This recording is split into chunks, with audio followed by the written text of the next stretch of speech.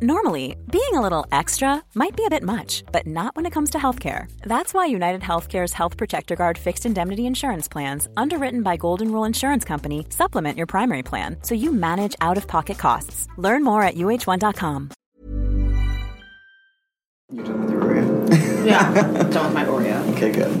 Do you really know what happened? The brother did. The brother, that's what I thought too. I mean, that seems like kind of obvious. Hey, do you want to talk about death? Yeah. I mean, Murdery thingy. Okay, are you ready? Yes. Are you ready? Yeah, dude, I've been ready. I've been ready. I just got ready. Okay, let's. I think we've gotten into a routine, sit. We do our write up and then we go. Relax. Ooh. Okay, I'm not You yawning. gonna fall asleep What? during this? Yep. This is gonna be the nap right episode. Back in the middle of the episode. Welcome to the very exciting mystery murdery thingy where we fucking fall asleep. My name is Chloe. My name is Mario. Oh, that was frustrating. Okay, Mario. Are you doing a mystery, a murdery, or It'd be murdery this week. It'd be murdery. Yes. Mine's not murdery. Mine's a straight up mystery. Why do we tend to do like a mix, but we never talk about it? What do you mean? Like, usually you'll do something murdery and I won't, or I'll do something murdery and you won't. Yeah. But it's not like we coordinate, because Yeah. we're not that coordinated. We just, like, it happens to be that Yeah, I way. don't even really like you that much, so. You're like, okay, it's like, whatever. Yeah, you're just kind of here, you're only here because I can only afford $450 for rent. So Right, it's the full right. $900, Like It does, it makes it much more affordable. Yeah, True, I mean, true, that's true. the only reason you're here. Okay. To be honest. I'm just kidding. Great. Couples counseling on the air. Anyway, should we jump into it? Yeah. Am I do you going to wanna go first? Or? You sounds like you want to go first. I mean, if you were just going to jump into it. I had no preference, so why don't you go ahead? Great. Go ahead, So pal. I'm going to do something. Here for you. Thank you so much. Love you. Something murdery, like I said, and specifically I'm going to be covering, just kind of briefly, the murder that's come to be known as the White Mischief murder.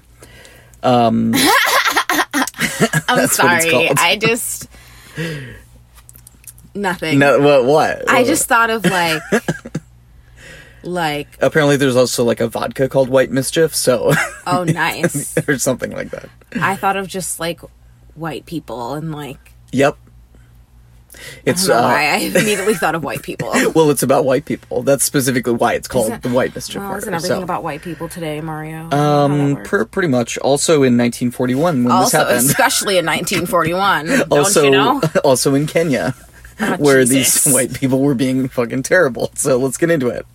So the reason this kind of came to my attention was because some more recent news reports from like 2007 claimed that this murder has been solved. But we'll kind of see that there's still like some mystery and a lot of intrigue to this case. There's a reason to talk about it. Cool. It's like Agatha Christie, but real life. If you ever, like, watch or read Agatha Christie. So anyway, picture it. Kenya. early on the morning of January 24th of 1941. Most Americans can't picture Kenya. We're two. It's out in the dark, in this deserted crossroads, on this sort of intersection of two roads between Nairobi and Ngong. And the Right Honourable Jocelyn Hay, 22nd Earl of Errol, Baron of Kilmarnock, and High Constable of Scotland, wow, all of those things, was on his way home from dropping off the married woman that he'd just had sex with. Nice. Yes. I mean, no, bad. Yes, so such was life for the, yes, white and mainly British aristocrats. Some might say scum, yeah, whatever, living very high off the hog in the so-called Happy Valley. They were called the Happy Valley set. So for decades, like a cult. So it sort of was. They had been, a group of rich and very rowdy hedonists, the non-pariah of hedonists. And of course they'd been oppressing the locals, de rigueur for Dutch or English or whomever who's making, been worming their way into power in Africa for, 100 years at that point. Mm-hmm. As per usual as well, Lord Errol, the victim, typically had at least one mistress, if not more, in addition to his wife, although he was a widower at this point. Usually the mistress was someone else's wife, by the way. Reportedly, Lord Errol's personal motto, unofficial, was, quote, "to hell with husbands," close quote. Okay. So just to put a too fine a point on it, but yeah, he's gonna sleep with your wife. That's what it comes down to. And most recently, before his untimely death, timely, some might say, I guess.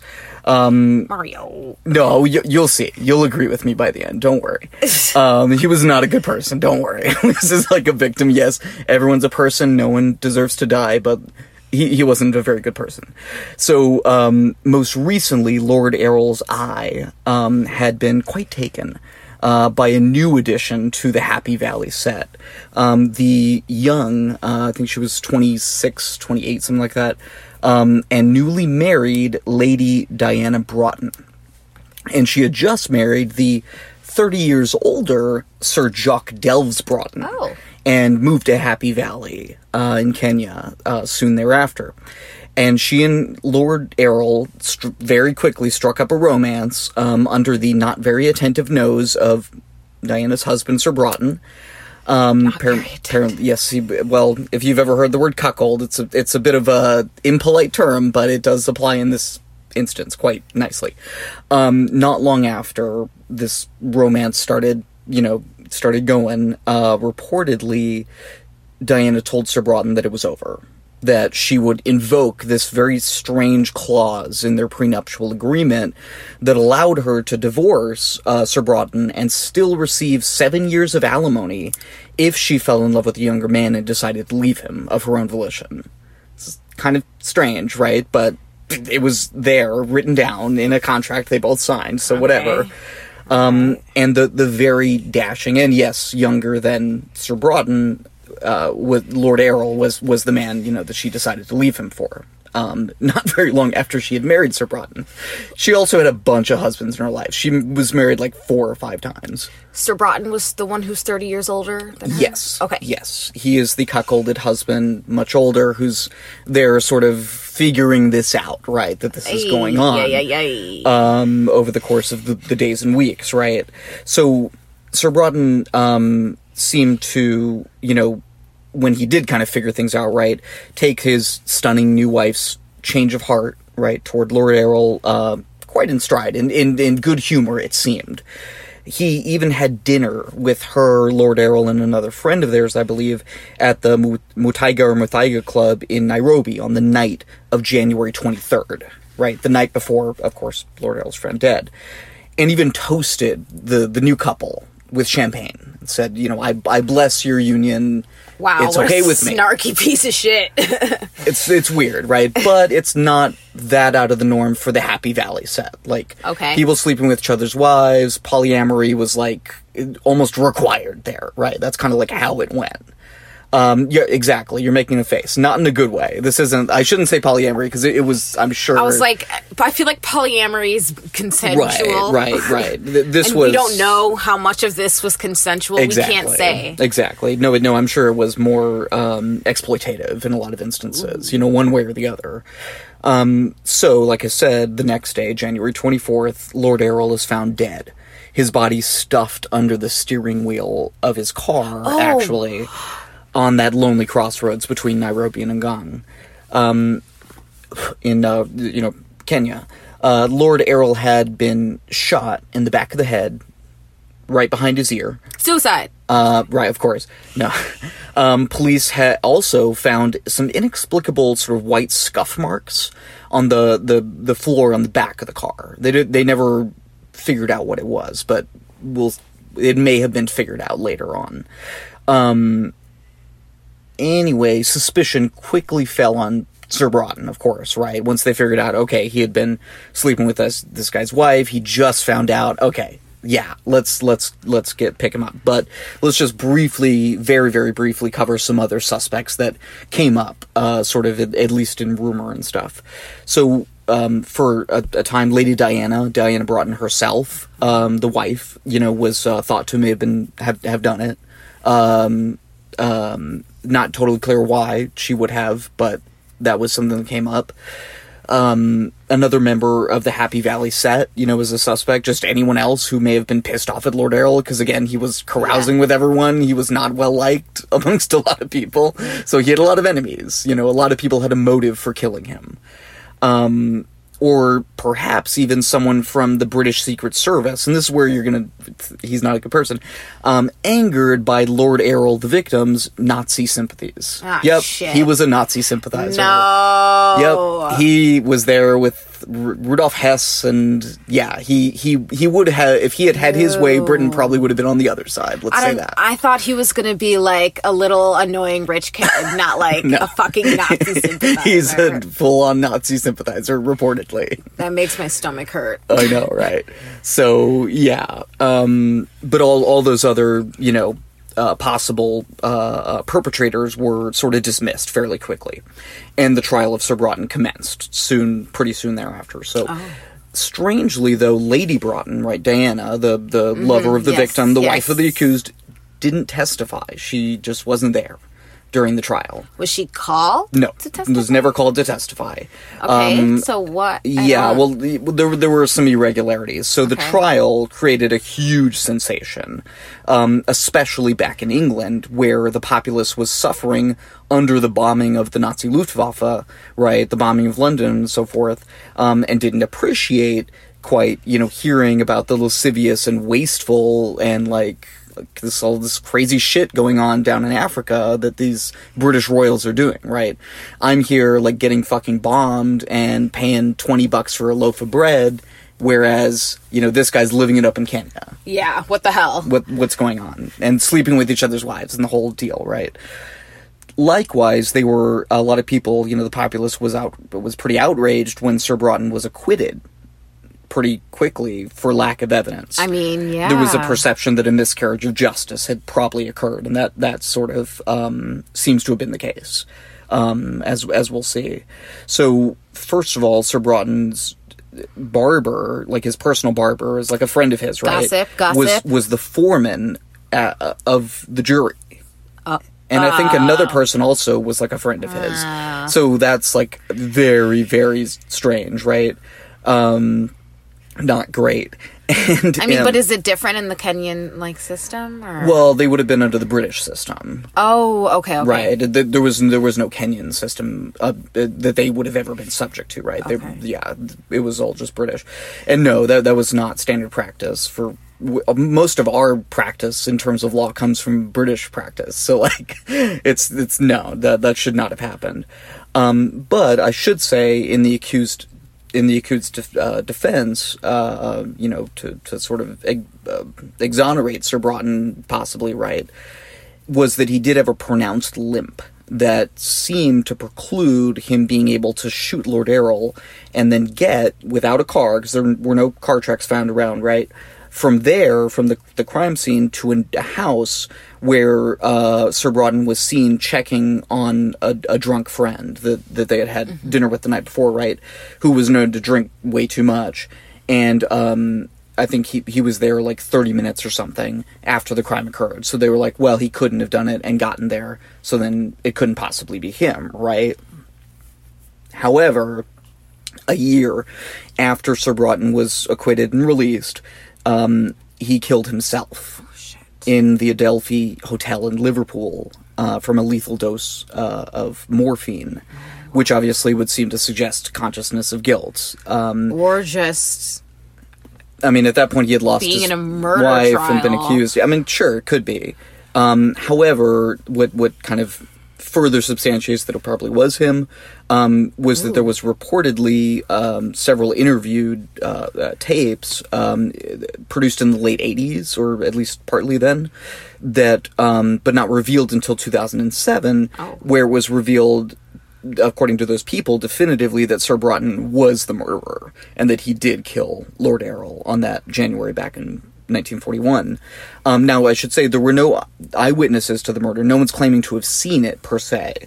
And there was no physical evidence ever found to link Sir Broughton to the murder itself. But like I said, people on those series of tapes described by the writer Christina Nichols in a book around that time, around 2007, claimed to have been told what really happened on that night back in 1941. I'll kind of get into it. It's essentially some neighbors, right? So, originally, I should say these tapes from 1987 were passed by another author, Mary Edwards, who actually took the tapes, but they weren't revealed later because the people on the tapes didn't want them to be until they were long dead. Because they were accusing these like high-ranking people of murder, right? So the people on the tape, which it was essentially like the children of some of the neighbors who were around at the time, claimed to know that while Lord Errol had dropped off Diana, Sir Broughton, right, the accused murderer, had snuck into the back of the car, unbeknownst to Lord Errol. So they're kissing goodnight, right? And Sir Broughton's sneaking through the dark. What? Opening up the back door, getting in, slowly, carefully closing it, and hunching down and waiting for Lord Errol to get to that crossroads out in the middle of nowhere so you could shoot him in the head. I'm afraid that's going to happen to me. I check the back of my car pretty much every time I get in it because I've seen that in way too many movies and stuff. Right? Like we were talking about the other day, like I don't trust humans. Oh yeah. So after, allegedly Sir Broughton had killed Lord Errol out at that crossroads, leaving those white scuff marks with his white plimsoll shoes, apparently this particular type of shoe that would have left that, he was picked up by Dr. Athan Phillip. Okay. To whom Sir Broughton had given a large sum of money to pick him up a little bit of a ways away from here. And apparently he, according to these tapes, had planned the whole thing very carefully. Had allowed his wife to go out on this date with Lord Errol, right? Told her, okay, be back by this certain time so he could be waiting up, get in the car, and then told this other guy to meet him a little bit down the road a little bit later, and then he could be seen at this house soon thereafter to give him an alibi. So it was all, like, very carefully planned, premeditated, one might say. Although, of course, like I said, he was eventually acquitted. And it wasn't ever clear, really, how much Dr. Phillip knew, the guy who drove him, but, I mean, how could you not have figured that out afterwards, at least, right? It's like, he knew, but anyway. The tapes give some more tantalizing, if unprovable, details, and specifically, particularly, these come for Juanita Carberry, who was the 15-year-old at that time daughter of the Broughtons' neighbor, who had supposedly visited Sir Broughton's house the day of the murder on January 24th, and encountered a, quote, tense, unquote, atmosphere, and Lady Broughton crying uncontrollably. And I just want to read kind of an extended quote from The Telegraph, including that author Christina Nichols describing what happened next. Quote, "A servant came in to say there was a fire in the garden on the manure heap. Juanita saw clothes burning and a pair of good white plimsolls smoldering on top," says Nichols. Shocked at the waste, Juanita suggested they be given to an African servant, but Sir Broughton, dismissed the idea. It was the white rubber soles of the plimsolls that had made the mysterious marks inside the car. Nichols has spoken extensively to Juanita, who is now in her 80s, and lives in a flat in Chelsea. She has said that 2 days later, Delves Broughton told her not to be surprised if the police turned up to arrest him for the murder of Errol. Juanita was very taken aback and said, "Oh no, you couldn't have done that," says Nichols. Quote, "Delves Broughton's response was a deadpan, but I did. What? And I have just dropped the gun over the bridge into the river at Thika." Close quote. Did they find the gun? No. And, well, someone did, yes. Several people, but it kind of went through a bit of a journey. So, according to the tapes, right, the gun was dropped into the river, right, before Lord Errol had apparently confessed to this girl. For some reason. And then, I think a different person or him, I can't remember exactly. I didn't write the whole timeline down. But someone got nervous about this, right? And was like, oh shit, they're going to find it, right? If you just throw it in the river. So they had a servant go and fish it out of the river. And then they took it to this town, like, far away from there, and hid it in a ceiling. And then later, when they were doing, like, repairs on their room or something, a worker found it and brought it to the people who owned the hotel, and then I think was taken by Sir Broughton out on a deep sea diving boat out to very deep ocean and dropped in the ocean, where it, ostensibly still is today. Yeah, exactly. What? But it was never recovered by police. This is all hearsay? It's just what people are saying? This is all pure hearsay. Yes, it's good to underline that this is sort of the definition of hearsay, right? This person told me that someone told them. Yeah. So this is not evidence. And this is why it's still a mystery, right? And this is why, essentially, I found that it had enough mystery for us to talk about it. But mainly because it's very intriguing. There's lots of hearsay. So anyway, that's pretty much it. But yeah, like I said, a little bit of mystery still surrounds it. And that's the White Mischief murder. Although there's another murder also called the White Mischief murder that happened later that was sort of compared to this one. But anyway, that one's not a mystery, I don't think. So my sources are the Daily Mail, an unsigned article, Judith Wood's The Telegraph, Michelle Fall at LA Times, and of course Wikipedia, the Jocelyn Hay 22nd Earl of Errol page, the Jock Delves Broughton page, and the Happy Valley Set page.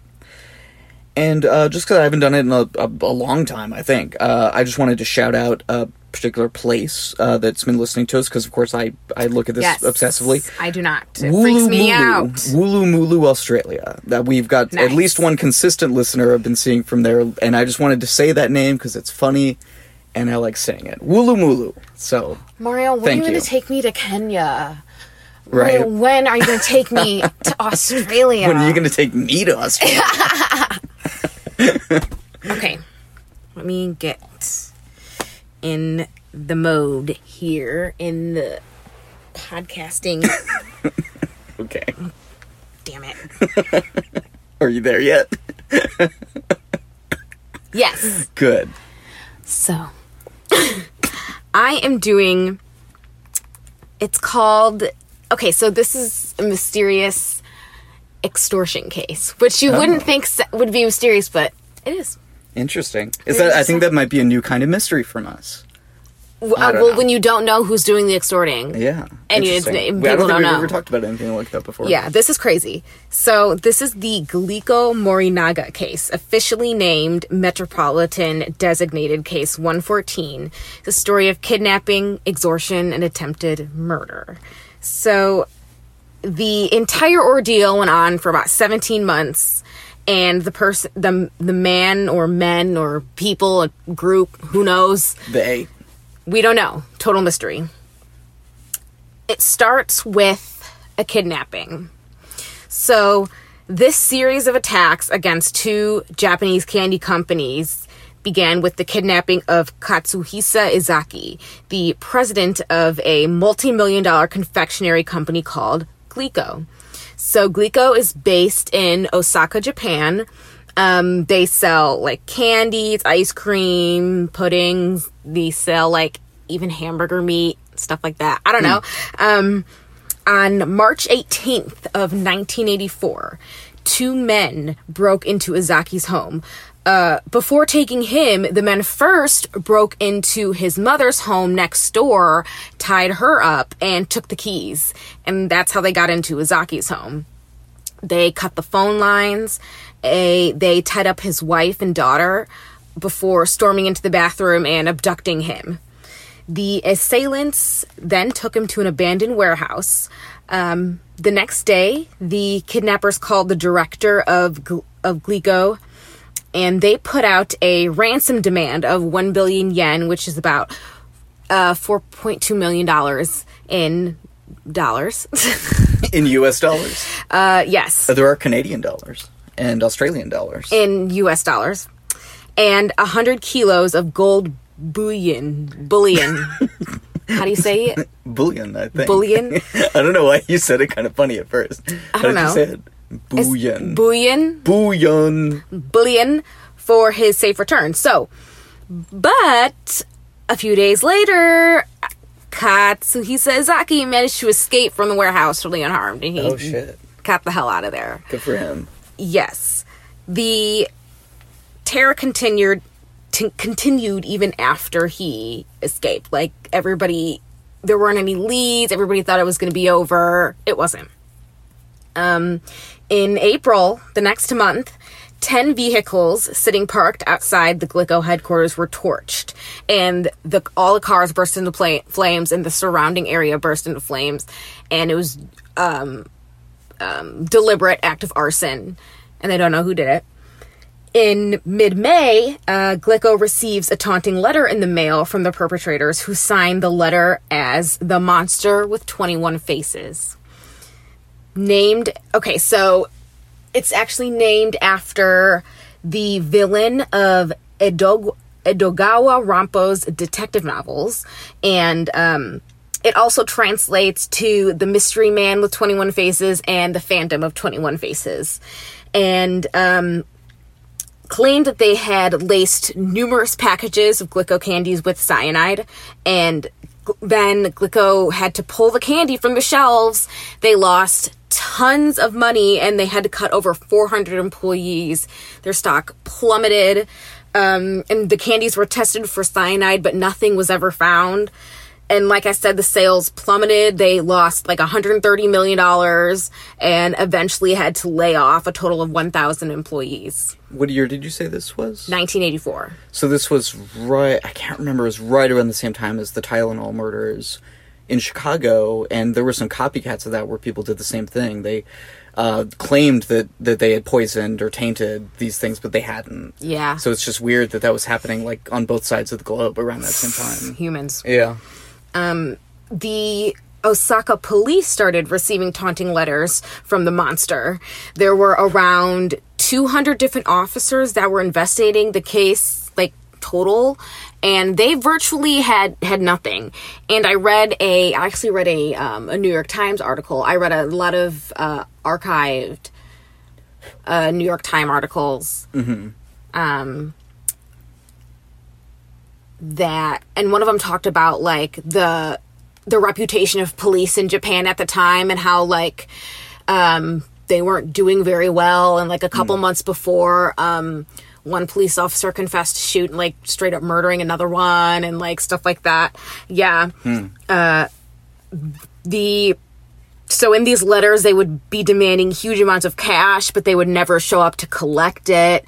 No one was ever captured, though, and there wasn't really any proof that any money was ever actually accepted in the first place, that money actually changed hands. So it's more of a taunt, and then, like, they pretend like they're going to take action, but nothing happens.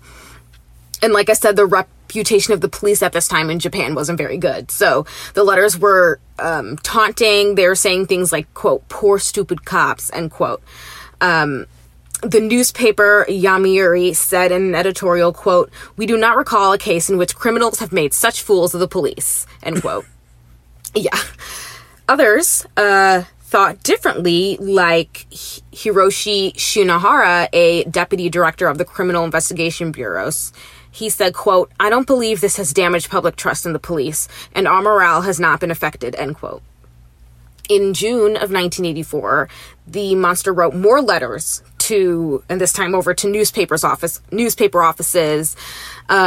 saying that they had, quote, "become bored with the affair," end quote, and they were moving on. They claimed that they, like, destroyed the other cyanide-laced candies that they had. It was a really weird letter, and so, like, Wikipedia's page was there, but it had a lot of sources that weren't cited, and so I never really quoted any of the full letters, except for one from Atlas Obscura. Mm-hmm. That was the only one I actually liked, and I'll read it later. But they were weird and, like, very braggy, and said, like one of our not consultants, one of our team members, one of our people is, like, a 4-year-old, and we can't have him crying every time he's, like, eating candy or something stupid like that. It was weird. So, come on, pal. I need a new computer. Yeah. And there was this thing, though, and like I said, this was only on Wikipedia, and then it was on a different webpage that said Wikipedia was their source, about an identified suspect that they called, quote, the Fox-Eyed Man. So the monster claimed to end all this nonsense for 50 million yen. The plan was to have an employee, and this was kind of confusing between what was wrote on Wikipedia and what was wrote on the other website, but basically the plan was to have an employee throw the money into a moving train when like a white flag was displayed. However, when an investigator who was like gonna go do it, disguised as an employee, when he was on a train heading to the drop-off point, he noticed a suspicious man who was observing him and following him. He was described, quote, as a large, well-built man wearing sunglasses, his hair cut short and permed, with eyes like those of a fox, end quote. But like I said, this was only found on Wikipedia, and a lot of citations didn't have any sources.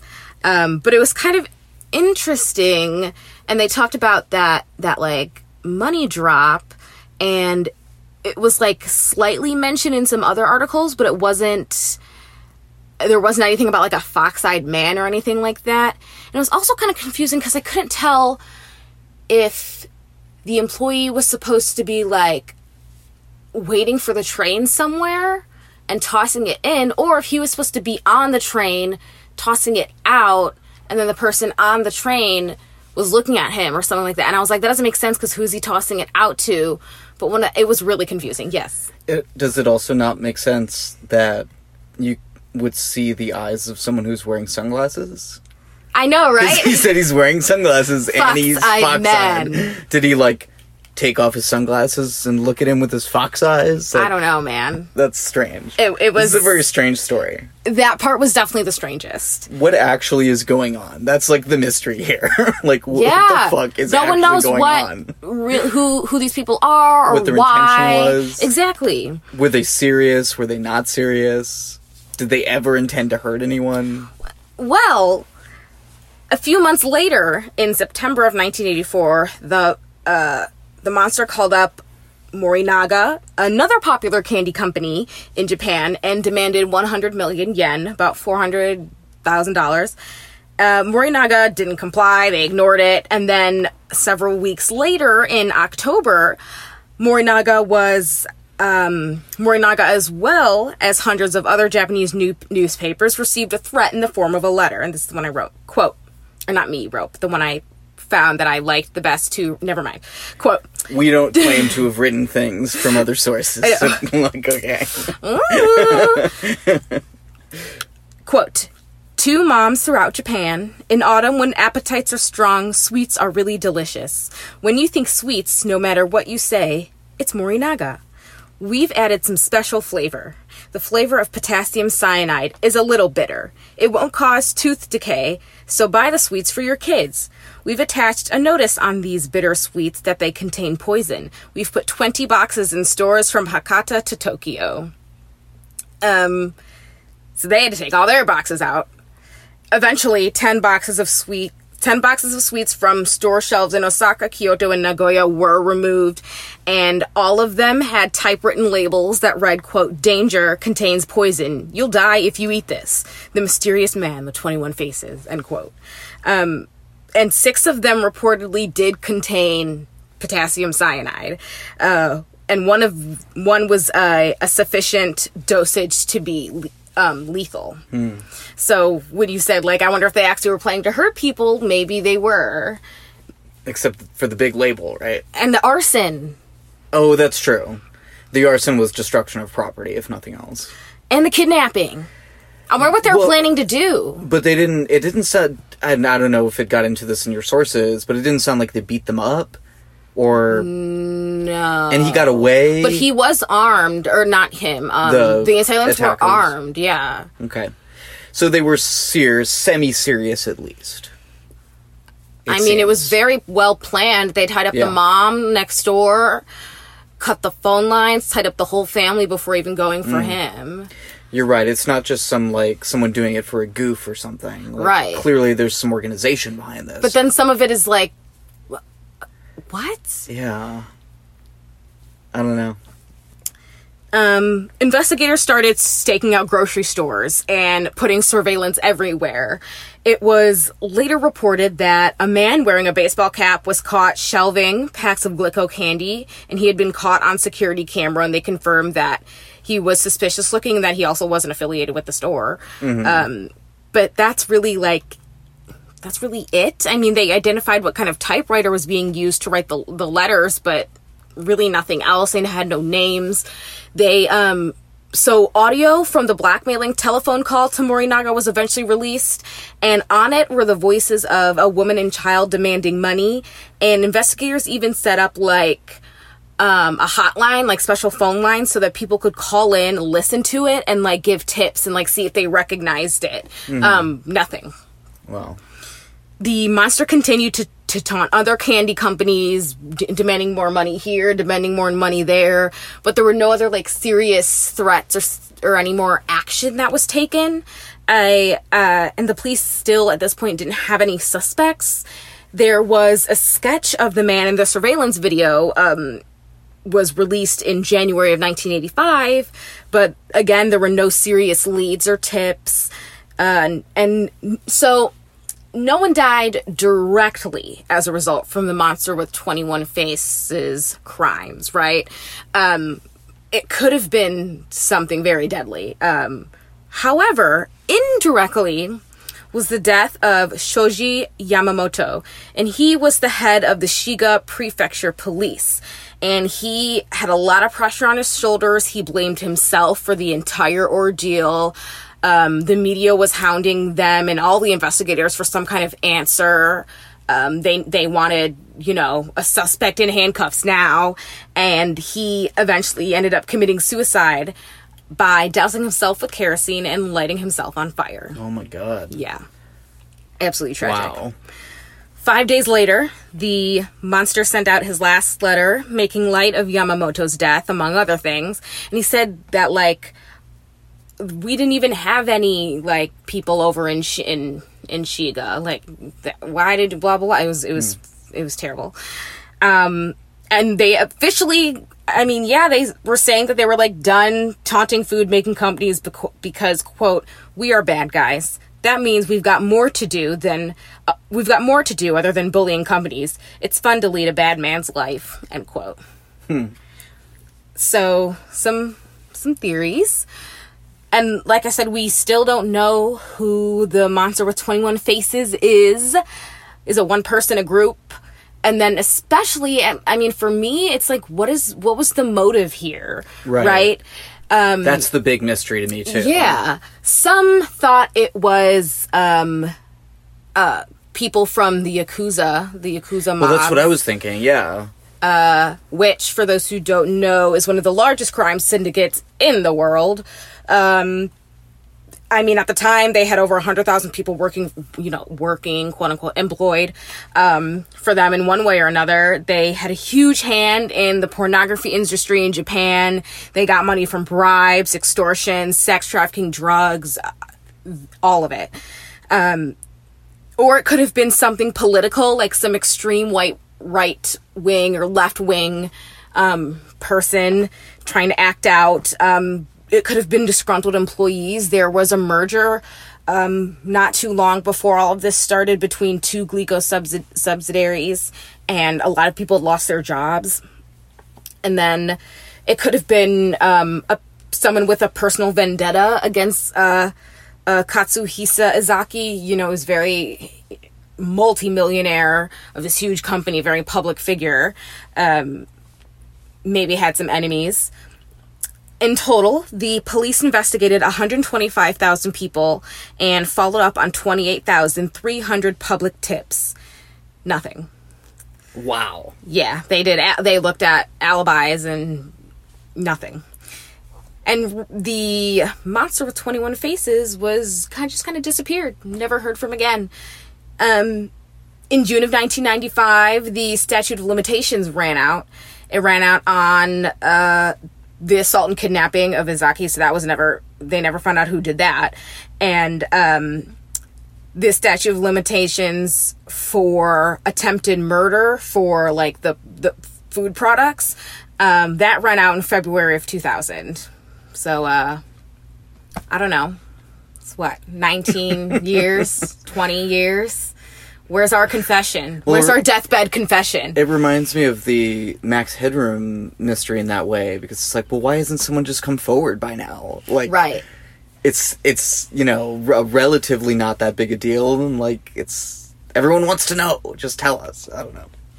So, my sources was an article from the Japan Times written in 1999, and, like, I did get a little bit of Wikipedia, but like I usually get from Wikipedia knows how to organize things well. And right. So I was like, because sometimes with mysteries, I'm like, where do I even start with this? You know, right. And Wikipedia always has a good structure. So I usually copy structure from Wikipedia. HistoricMysteries.com article by Doug McGowan. Atlas Obscura article by Kara Giamio. And then 3 different New York Times articles, all by Clyde Haberman. The first one titled The... What?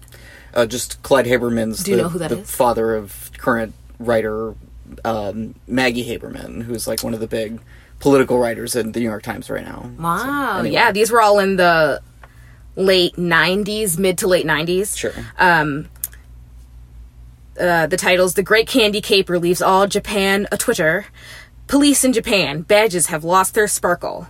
And poison candy found on Japanese store shelves.